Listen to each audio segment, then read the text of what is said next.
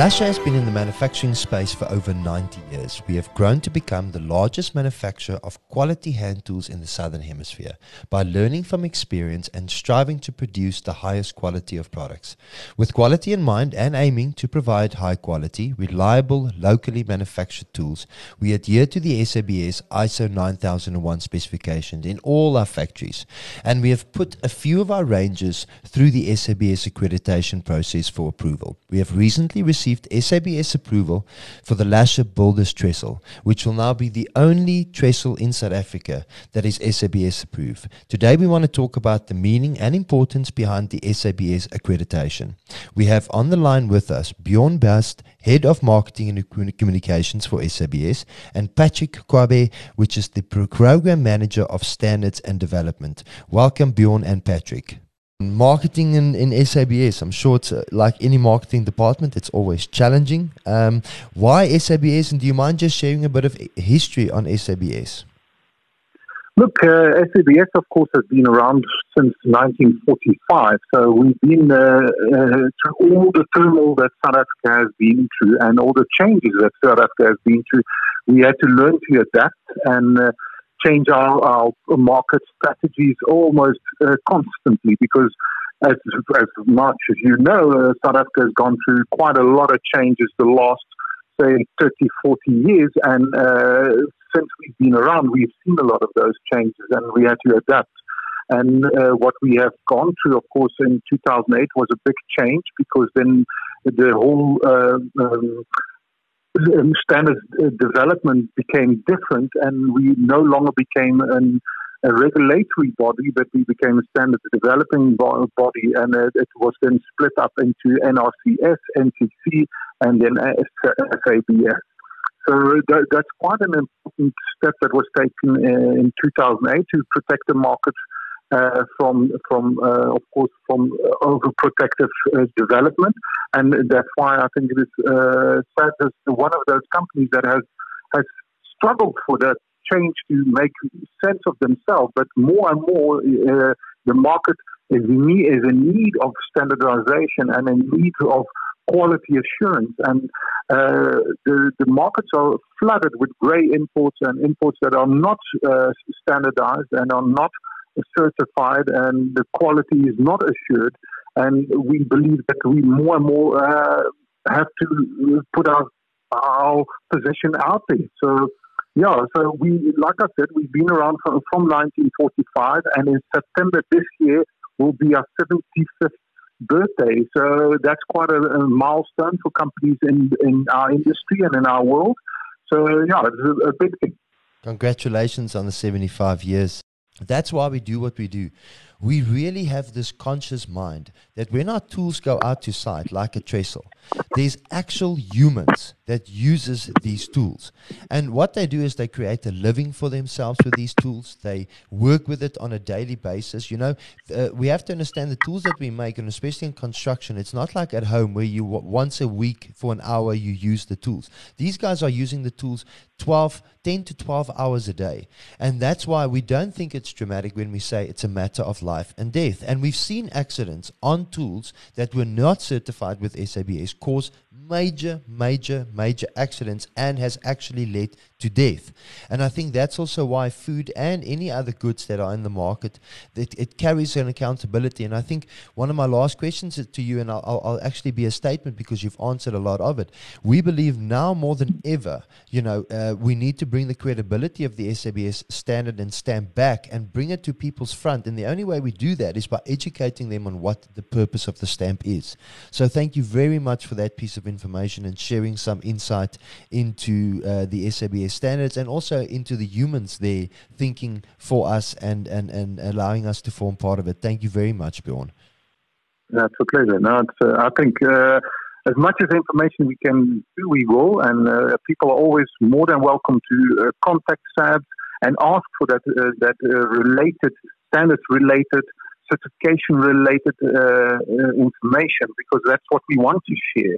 And in our social platforms, we do that exactly that. So, and I just maybe want to highlight one thing that I forgot to say right in the beginning about the history. I found a spade, a Lasher spade, that was used for the first what first spade in the ground to build the SABS offices.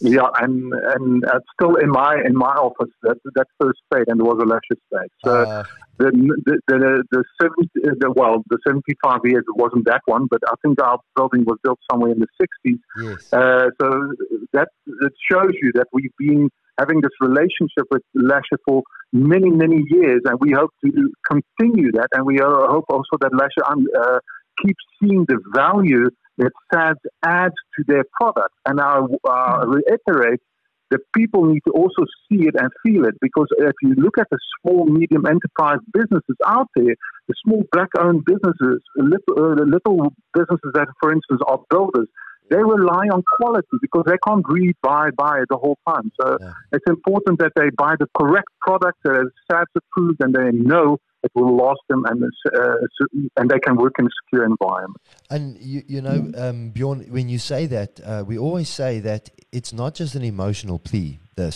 When you use the right tools, you're more effective on site, and it actually counters into more money. And that's also an accountability that we as local manufacturers have, because we're engineers and scientists. People think it's, you know, a spade gets made quite easily, but it takes 28 different hands to make one spade. Just recently, why we got the SABS approval on our trestle, I mean, we didn't go and do it for our egos. We went and did it because we really have, one, the conscious mind of the end user using the product. And secondly, we want to contribute towards the standards in this country and make people aware that we need to collectively raise the standards for all of us. So it's not just a stamp, and that's part of the reason we're engaging with you guys. Yeah, and that I agree 100%. And I think what is important, and I hope Patrick will assist me with that, I think he can take that over, is from technical committee members. That is the strength. People want to understand they have a say in the development of standards in this country. And that is, if you look at worldwide, you as a consumer, you as a manufacturer have a chance to have a say. If we've got a room with 2 TC members, that is detriment to the end result of the standard. We have to have a room full of people that are part of a TC members that can develop the standards, so an adopted standard can be looked at from a South African manufacturing perspective. And that is very, very important that people understand today they have got the freedom and the say and how development of standards happens if they are part of those memberships, the TC, the technical committees. So if they are like that, then it changes. Then we can secure our own manufacturing, our own people. We have that say, and I think that is an extremely important part of the South African culture, is that we all have a say in our future, and I think we underestimate how it is in the rest of the world. It's not always like that, you know. People don't always have those freedoms. Yeah. We do have that, so I think that's very important to highlight. But I know that Patrick knows much more about that than I do. So yeah, I'm a program manager in standards development. In our committee, the way we develop standards is that we actually require committee members, your manufacturers, your distributors, your regulators, your associations, a full technical committee that has all the people that we need to develop a standard that we know that will be more of a quality life-saving standard to the society. Now more than ever, we're going to need each other. We're going to need to grow this economy back, and hopefully in the last 5 months, humans have learned a lot of lessons. We have to support local manufacturers. We're not asking for emotional support. They go through these processes, making sure the environment in which they operate is clean, making sure that the goods that they purchase is of the highest standard. You know, when it comes to raw material, we always buy the greatest spec. There's such pride when it comes to manufacturing in South Africa. And we wanted to make sure that you understand that there's humans, there's a Patrick and a Bjorn in an SABS offices that are sitting there just like me and you, doing their work, helping us improve the quality of our products on a daily basis. Now imagine we see them as just a mark, but what you have to picture is that there's people going into the offices every day to improve the goods and the environments in which we all operate. It allows us to be cleaner as businesses, be better service from service providers, and have a lot more accountability as end users, which which we need. And I can tell you from personal experience that if a builder, if a cleaning company, if a tool, anything that carries the SABS mark, you will always see that business is a lot more effective and efficient. And online, they will always carry a better reputation, because if you allow your standards to be at a certain place, it naturally flows back into your business. So Lasher Tools, as an example, and the focus isn't just Lasher Tools, it's anybody with the SABS mark. If you're going to make the effort to get the mark, why would you think it's different than us running our businesses exactly the same way? If we're going to get the mark from SABS, it means that we run our business the same way, our operations. We're very effective in it. We're very accountable when it comes to the after service of our products. Any guarantees that products puts out there, we back that up.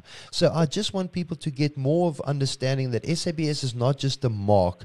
There's a whole process and reasons behind it, and that the economy behind this mark and this organization is a much cleaner economy. And right now, more than ever, we need that. Bjorn and Patrick, I hope you did some justice when I just did my summary. No, I think so, and I think you hit the nail on the head. It's exactly that. Without good standards, we are only going to get worse products, and that's why we need to make sure that we keep on developing them, keep on adapting them to our market, owning them. I think that is very important, that South Africa and Africa owns their own standards one day, and not only adopts but develops them for their people. We can't just always keep adopting. We must start developing more and more of it. Of course, that takes a lot of time. It takes a lot of effort, and the funds are very small. Government supports standards, but it's very light. And it gets every year we get less and less money to develop standards. Yeah. So it is harder and harder to do the job the right way, and people don't see that. They just see, oh, why are you not doing this? Why are you not doing that? But there's a lot more involved with that. Yeah. And also they must understand, to bear the mark, you need to test this product throughout with the best equipment possible, and that takes a lot of effort and time and money. So those are things that people also need to see, that we're doing our best to do it the right way, and it has to be done the right way. When you're in a store and it carries the SABS mark, when you purchase today, the impact is felt immediately. So thank you very much to everybody that's listening, and thank you very much for your time. And guys, once again, thank you so much. All the blessings to SABS, everybody in SABS, and we thank you very much for the work that you guys do.